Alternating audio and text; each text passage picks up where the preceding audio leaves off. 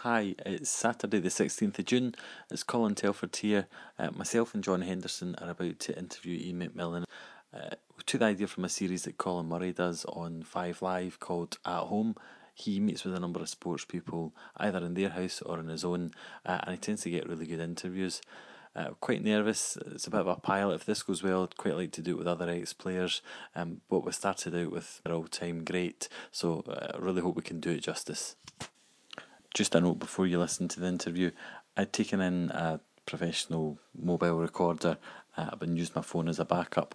Unfortunately, the phone caused a bit of interference on the main recorder, so the quality's not as we would have liked. It sounds like it might have been from the archives from Ian McMillan's playing career, but you can hear all the answers clearly. Hopefully it doesn't take away from your enjoyment too much.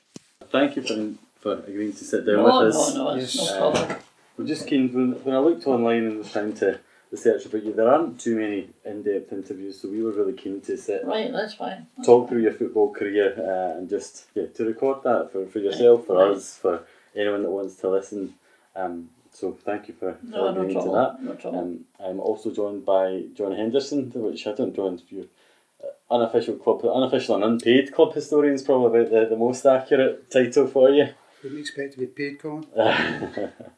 But you've been a massive help in researching Ian's career, so thank you for that. And we've shared the questions before, but if we run through those and we'll maybe go off on some tangents or whatever. That's all right, let's do that. But yeah, Don't bother, let's do that. So to start off, you're inextricably connected with Airdrieonians, and I, from doing a bit of research, understand that doesn't just start with yourself and the McMillan family, and that your father and your uncle were also involved in the club. Just what was their involvement? Well, my uncle was David Frame.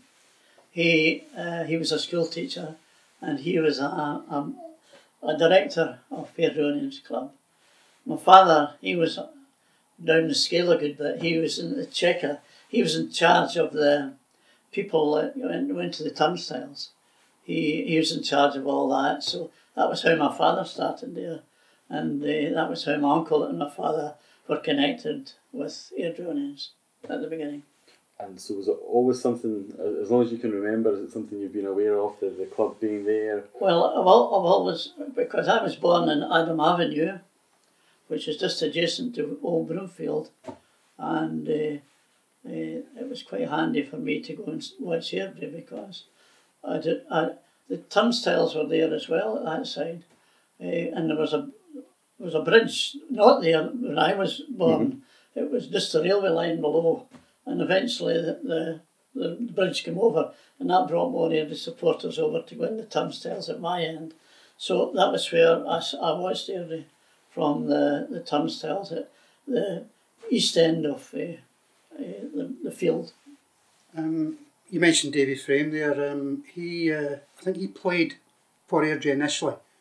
Didn't make the grade at Broomfield and went elsewhere. So I really don't know that. Now that's news to me. Yeah, I don't know much about my Uncle David. He was on Airdrie's books. I know he was a back kick, and I think he would kick everything in front of him, I think. Well, most of them did in those days, as I'm sure you know.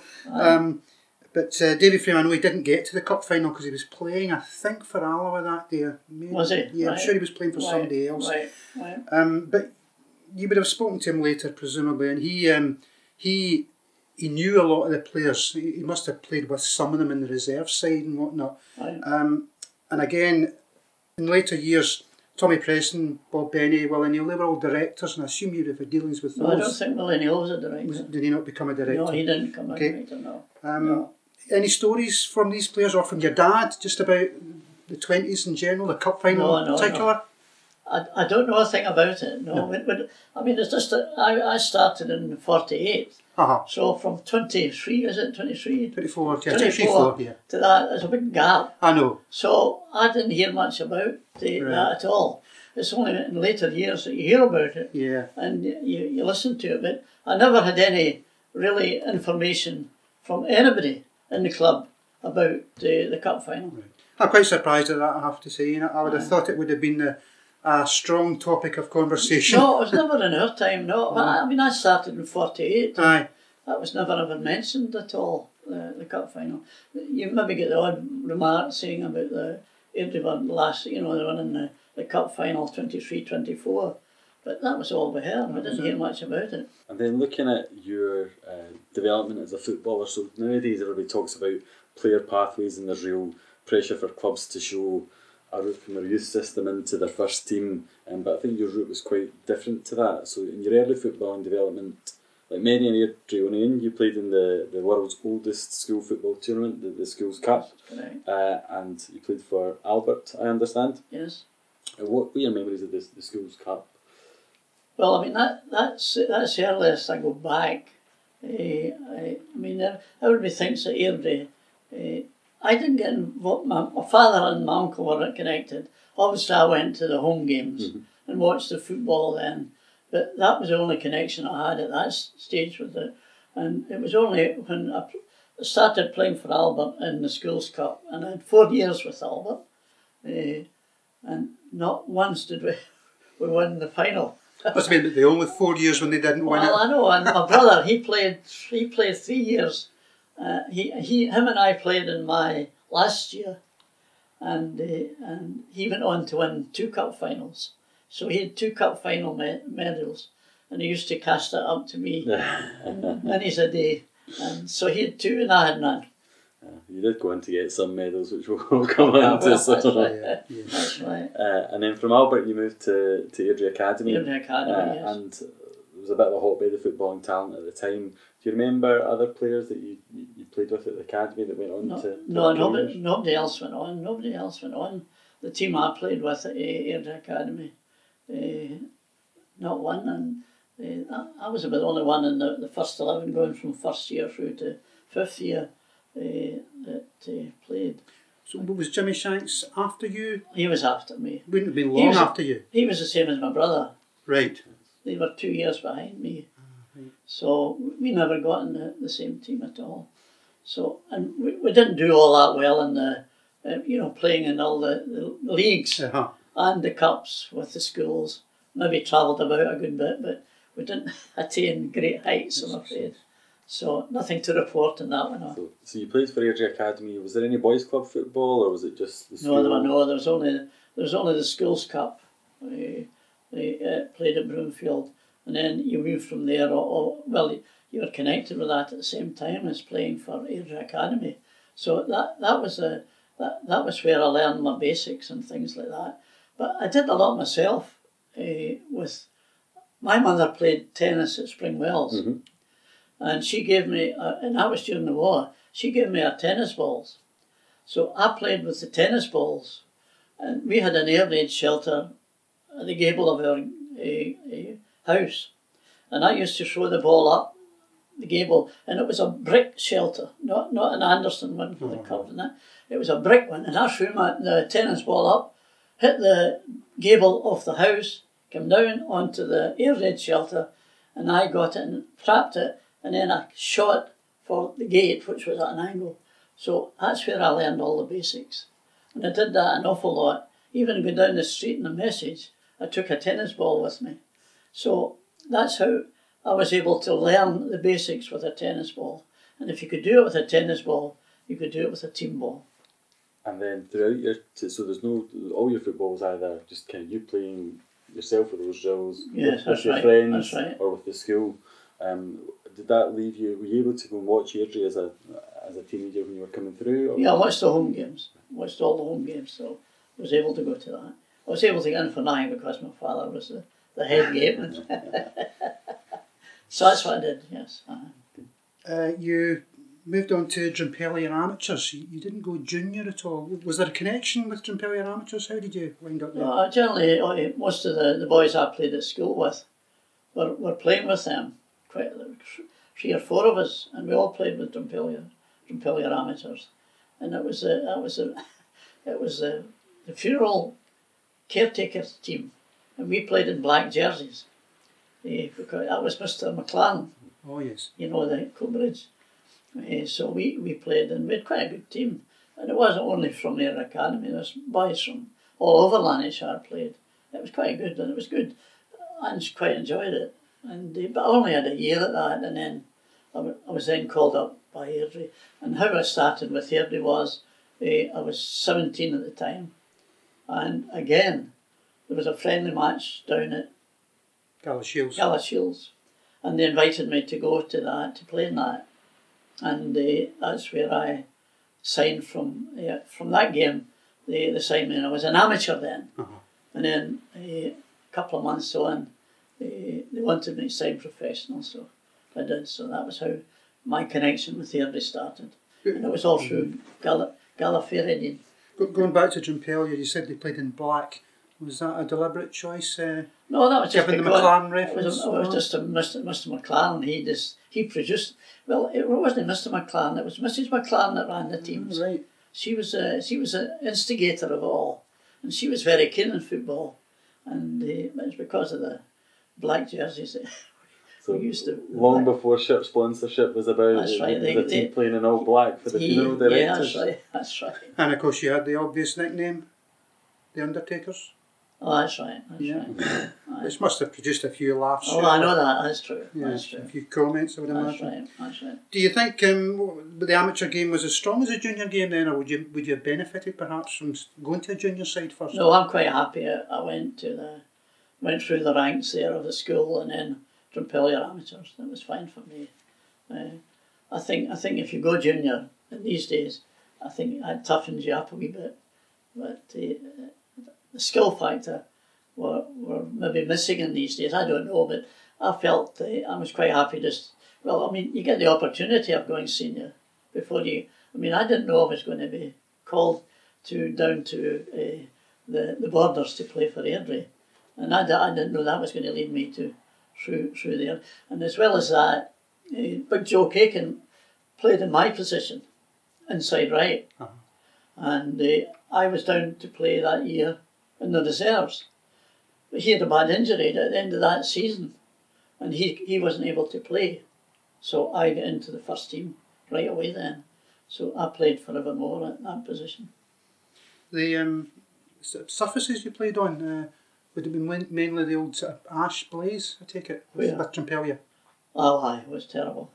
So grass would have been new to you, really? Oh, grass was new, yeah. Yes. Aye, Luxury. Aye. It was always ash pits. You played. You used to come home with your knees all skint and all the rest of it. It was a hard school. And can you remember joining up with Airdrie, joining a senior football team as a young player coming from an amateur? Was that a welcoming environment, or was it quite a tough environment? No, it was very good. They were all old players. Willie Kelly, Willie Cunningham, Johnny Peters, the goalkeeper. What was it? Which name again? Moody? No, before him. Mitchell Downey? Mitchell Downey, that's it. I knew you would help me out here. So that was a good team to play in. And outside right was Willie Brown from Edinburgh. He was a good help to me. He liked the ball early. He didn't like the tackles coming in. So as soon as he was in the position, I had to give him the ball early because he didn't like to get the ball and then the backs were on him. So, but he was a good help to me because he was a good player and he knew to take up good position. And he was always, when I had the ball, when I looked to see where he was always in an open position. So he helped me greatly in my time with Airdrie at the beginning. It was a big, big help to me. Excellent. Good. And coming on to that, so as an inside forward at a time when 2-3-5 formations and WM formations were more common. So for an uninitiated like myself, what would your role on the pitch be described as? Well, to be truthful, I'm glad I didn't play in the present day, because that, to me, I wouldn't be able to enjoy that so much, because all I was worried about was a left half. If you know what, there was a goalkeeper, 2 backs, centre half, 2 midfield players, 5 forwards. And all I had to worry about was a left half. And if I get rid of him, I had plenty of room to move. And that suited me fine, because you get rid of him, you had more room to move. Whereas nowadays, everything in the middle of the park is choked. It's like Sucky Hall Street. And I wouldn't have enjoyed playing then, to be truthful. They would have nullified me right away. So I'm glad I played when I did play. I got more room to play, and I was able to play with the system that was there. Did anybody ever give you any instructions about defensive duties, or was it simply a case you get the ball, you feed it to Willie Brown, say? Well, no, you had to feed it whoever was available. It's not just Willie Brown. I mean, there's other members of the forward line. Your primary aim though would be to get to the winger. Well, that was it. You've got to get up the wing as well. But I mean, because I had plenty of room and I could maybe beat the wing half, I would go forward and I would size it up. You see whether who was in the best position out the other 5 forwards or 4 forwards who were up. So you were able then to either spread it about, or if the left winger was open, I would give it there. So it was all depends who was available at the time. But as I say, I enjoyed playing then because if you could get beat your wing half, you had plenty of room to manoeuvre. I would hate to play nowadays, wherever the middle of the park is choked and you can hardly move. Did you have defend as a forward, but one of as a wing, as an inside forward, you had to go back and help the defence because really you were playing. Jimmy Welsh. He was another great player. He was a great inside forward. The two of us we were back a wee bit. You had about 3 up and two of us were back, and we picked up the balls and then went forward to create the and they were moving about in open space. The thing is, in football, you must have open spaces. You can't play always watching and being with a defender against your back. You've got to move. And this is what's wrong in today's day. They're not moving enough. They're not moving away from the opposition. Whereas in our day, we knew where to move. And there was you had Willie Brown, myself, Hugh Baird, Jimmy Wells, and I forget who was there. Cowboy McCulloch eventually. That was a good forward line. We hadn't such a good defence, but we had a good forward line, and that was a good forward line to play in. You played under a few managers. Probably at the time, I think the proper title was manager oblique secretary. Likes of Alex Ritchie, Willie Steele, Willie Fotheringham. Willie Fotheringham was the only manager out of that. Right. Well, he was a manager, but the others were manager too, but they were also trainers. That's the kind of differentiation I'm trying to get at. Right. The trainer presumably was the man to get you fit. Correct. The manager, he had some secretarial duties, but tactics, or what was his full role? We didn't. Well, it's supposed to be tactics. I mean, that was away 48. We didn't have any tactic. It was up to the players to do the job. And this is what that's because when you played yourselves, you had to organise. We had to organise it, the players themselves, how to go about, and we had to talk to ourselves to say, look, this fella's a bit weak. We should concentrate on him. At half time when we come in, we could talk about that, and we did it ourselves really. So that was how we worked it. So there would be nothing in training really before games. It was just all the training was only to get you fit. Yeah. Of course, at Airdrie, you never get the ball because Wall Reid was the trainer at that time, and his delight was his park. It was the best park in Scotland, and we weren't allowed on the field with the ball, and that was the only place we trained was running around the park. And if you stepped on the park, he would shout and ball at you to get off the park. So we didn't get any great ball work in these days. So that was a minus. And looking at that, then just comparing it to nowadays, also in that era, leading footballers would often be associated with cigarette brands. There's apocryphal stories of during training at Broomfield, there's no floodlights and the trainer could spot where the players were with some of the lit cigarette ends at the other end of the pitch. Wally Kelly was one of the worst. He was a centre half and he smoked like a chimney. And he used to go to the toilet before the game and have a wee puff. And it didn't affect. Obviously then in these days it didn't affect them. There was only maybe 1 or 2 who smoked, but the majority didn't. It was a bit of a fallacy that. But Wally Kelly was and he was a good player too, a centre half. But he was the only one I remember that smoked. All the rest of us, I don't think we smoked at all. There's now a massive focus on diet, nutrition, players training with heart rate monitors on. Like, as your time as a footballer, were you ever given any advice on these kind of things, or did you develop practices yourself that you found just worked for you? Well, we had this to do ourselves really. There was no instructions from above what to do or that sort of thing, or what to eat or anything like that. So individuals had to do it themselves, and there were no instruction from above. But I suppose these were early days, of course, in football, and they weren't into it the same detail as they are a good few years back. So there's more detail now going into it. There's more thought going into it, and obviously the standard of football is better. But as I say, the formations don't help good football, because all you're getting is all the play in the middle of the park. And football is all about goal-mouth incidents. That's where the excitement is, not in the middle of the park. And the only way to create the excitement is getting the ball. And in our day, the game went from goal-mouth to goal-mouth. That was how it was played. And that's where all the excitement was, in the goal-mouth. It wasn't in the middle of the park. Moving on to 50-51, the year of the Great Escape, the last game against Falkirk, when we required a lot of goals and it turned 11-1. I know you'd been out the team a wee bit that season when Jimmy Docherty played, but you were in that game and scored 4 goals, I think. Well, the Falkirk attitude, they were down, I think, at that stage. I think they were down. I think they were more or less. Were there any questions asked about the result? There were no questions asked, but I mean, we never won 11-1 every week, if you know what I mean. So there'll be questions asked today. Oh, there would be right enough, aye. But everything just came off for us, though.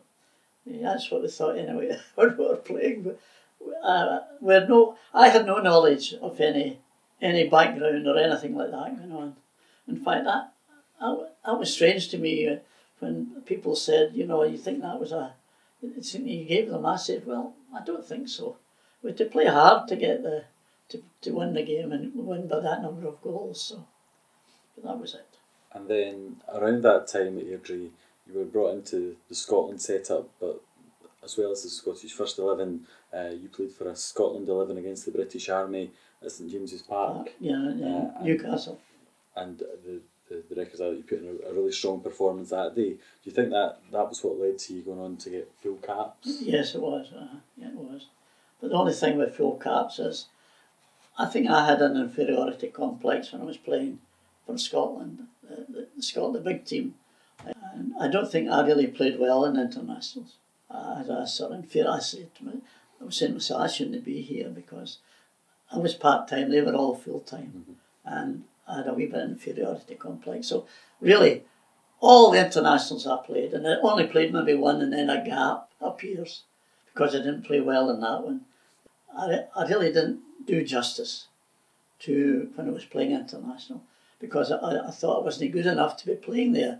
And that's a wrong attitude to have when you're playing football. You've got to have confidence in your ability. You really have to have confidence, and I had lack of that, and that didn't help me in my international career.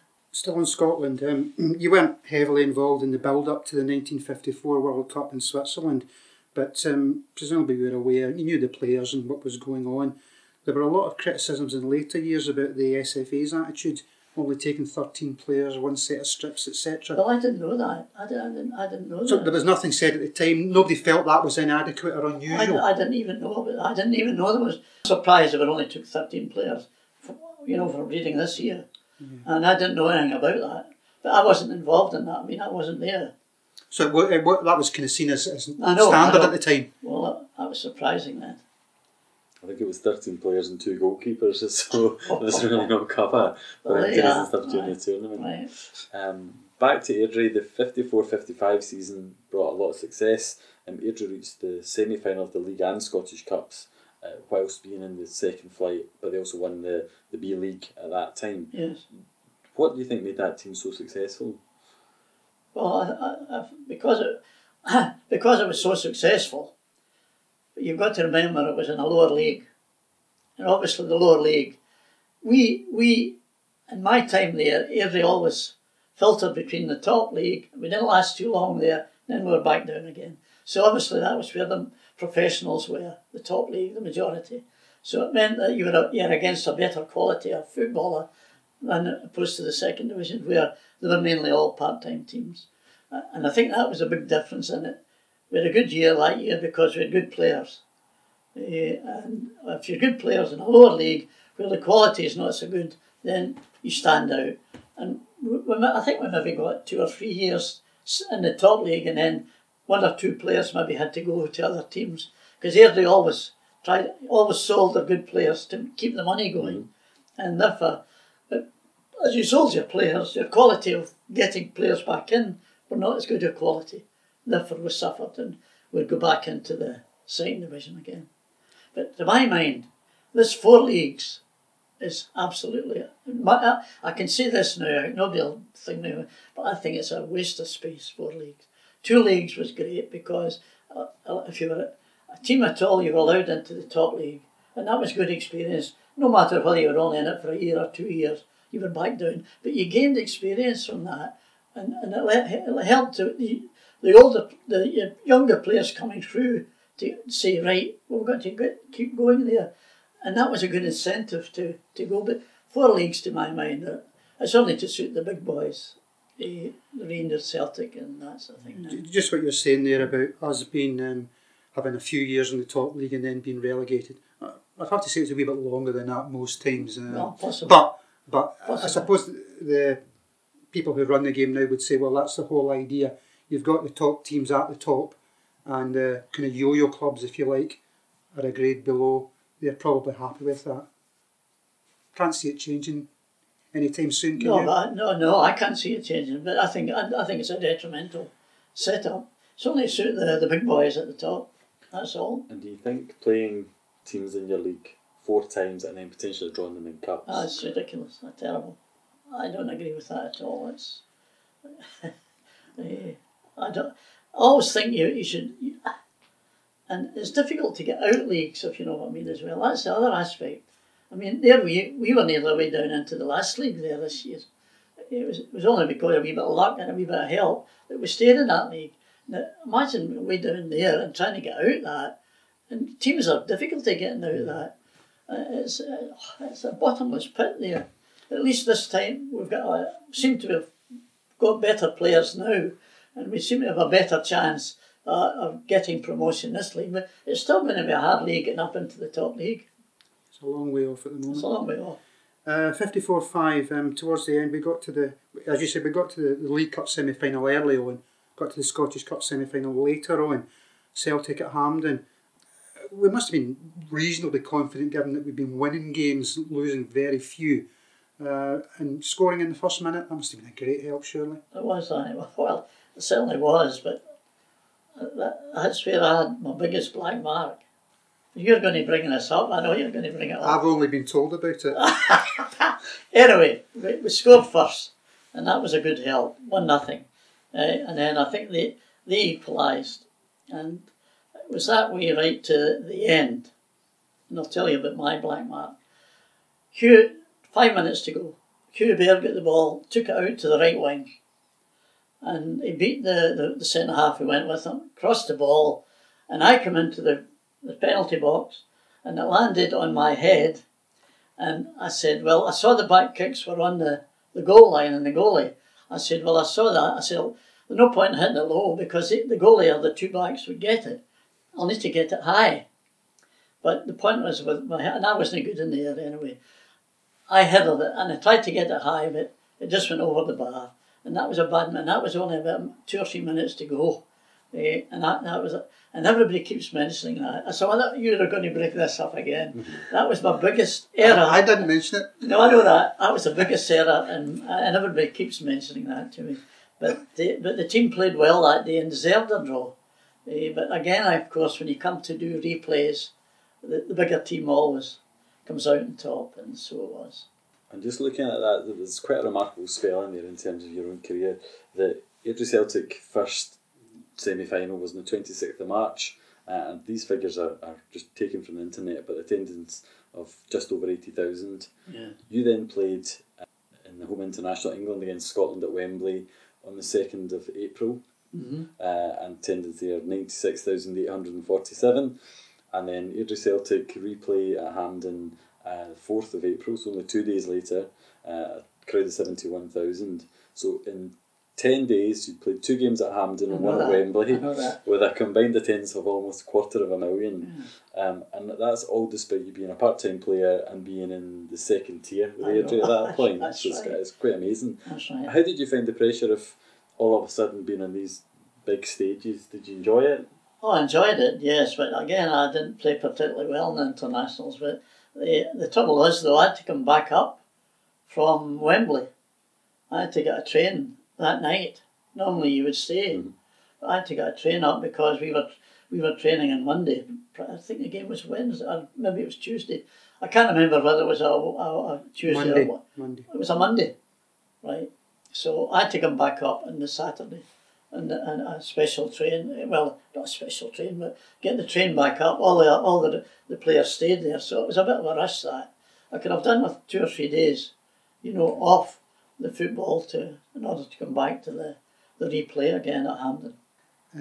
55 at Wembley, that game, 7-2, it was a bit of a disaster, wasn't it? Yes, it was. As things were periodically for Scotland at Wembley, so it seems. Right. But that England team included Duncan Edwards, Stanley Matthews, Don Ravey, Nat Lofthouse. It was one of good players, weren't they? Yeah, how did they compare? I mean, was 7-2 a fair reflection, you think? They were better players than us. Yeah. Better players.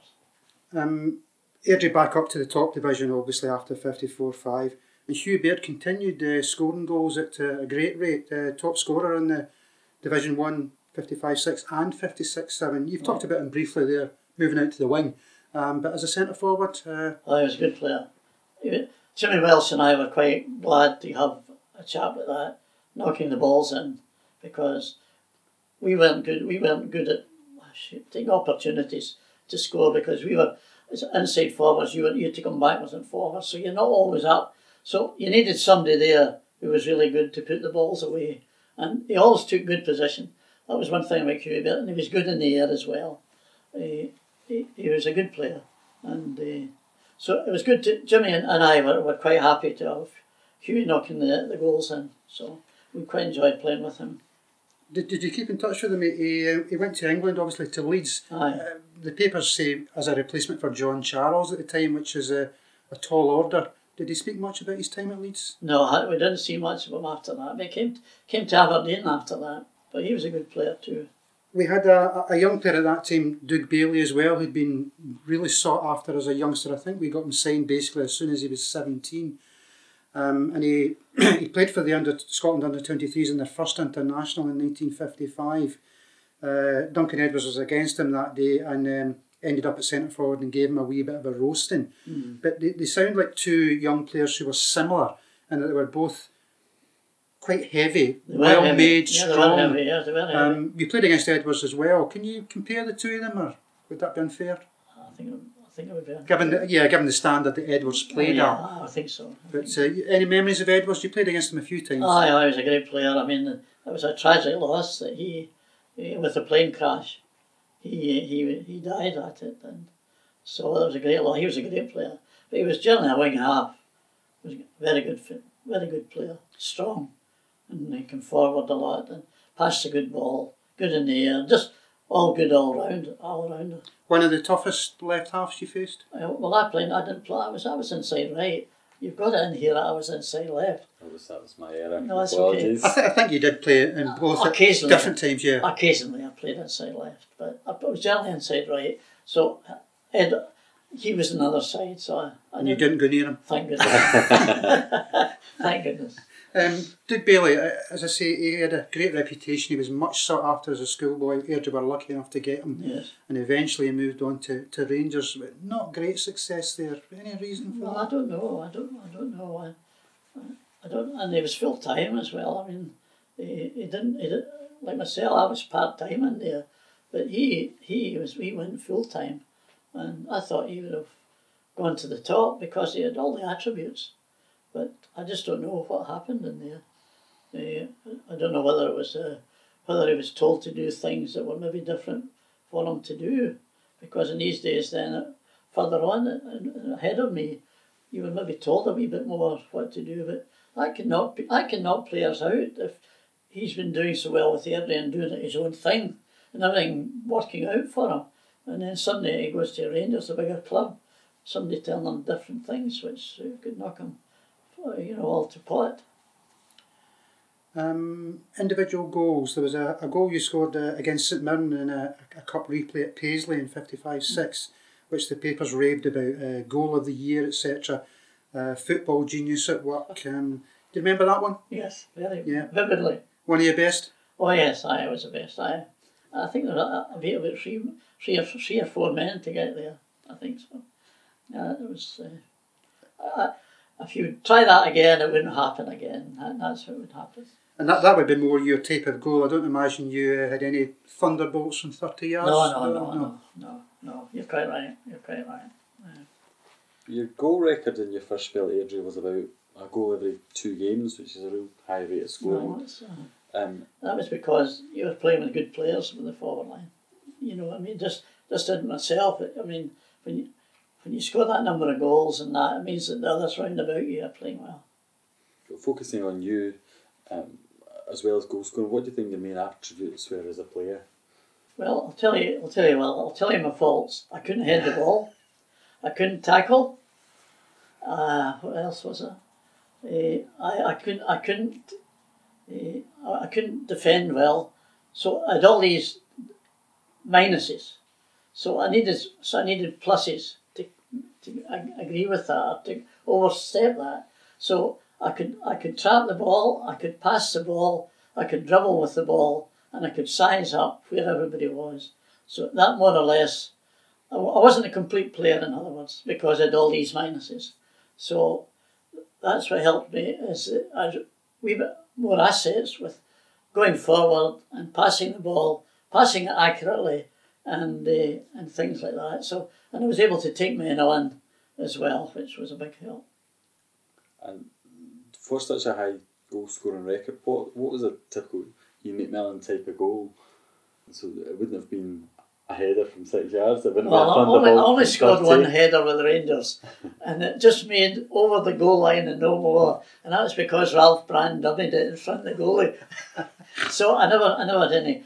No, I generally scored. It was just taking a man on and scoring. You know what I mean? Shooting. You could tell where the goalie was. I said, if I take it, go to the left here and take him away out the road. Turn to the right and hit it away to the far corner. I know I should score okay. So you'd be placing it away from the goalkeeper? I was placing it away, yes. It was more a direct shot where I wanted it to go. You scored quite a lot of penalties for Airdrie. What was your technique there? Just shut my eyes now. But I missed a few as well. But generally speaking, I just hit it into the corner. And I didn't vary it. I didn't vary it a great deal, so.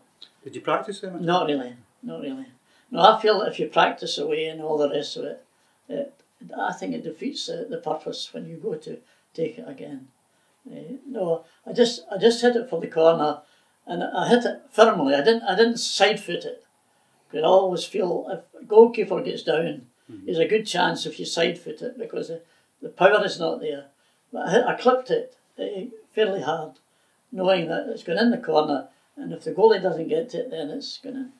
I know you best from growing up in Flower Hill Church, and throughout your playing days and since, you've always been keen to talk about your Christian faith. Do you think that had an impact on your career as a footballer? Well, I don't know, because the language at times was pretty grim, mind you. So, in bearing these in facts, I didn't go there into as if I was a Bible puncher or anything like that. I went there just because I was a member of the team, and I mean I didn't swear, I didn't do anything like that, I didn't do anything stupid, but I just behaved myself there with the other fellas because I didn't want to think that I was apart from them, if you know what I mean. I wanted to be one of them, and the only way to do that was by, talking away to them and chatting to them, don't ignoring them, and being a member of the team, because football's all about a team game. It's not individuals, it's a team game, and if you get the teamwork coming through, it helps a lot when you go out on the park. And from your initial time at Airdrie, are there any key achievements or memories that you're most proud of from that spell in your career? Well, there was that one with the St Mirren goal. That was the one that was that was the main one, as a matter of fact. So the others didn't. Well, it wasn't as good as that one. I'll put it that way. And then in 1957, Harold Macmillan became Prime Minister of the country, and for your reputation of orchestrating events on the park, you earned the nickname the Wee Prime Minister. Do you know who first came up with that? I have no idea. Yeah. I honestly have no earthly idea. It would obviously be a newspaper man, and I've no idea how that came about. Obviously, it was some newspaper man that said, obviously they associated their two second names together and put 2 and 2 together. So, and it stuck. that was me stuck with that, and it's been on the go ever since. That's it for part 1 of this interview, where we've heard Ian McMillan's journey from kicking a tennis ball against a bomb shelter to becoming an Airdrieonian stalwart, an international footballer, and being elected to be Prime Minister. Join us in part 2 when Ian explains why he left Airdrieonians. We talk about his time at Rangers before his return to Airdrie as a successful player and manager.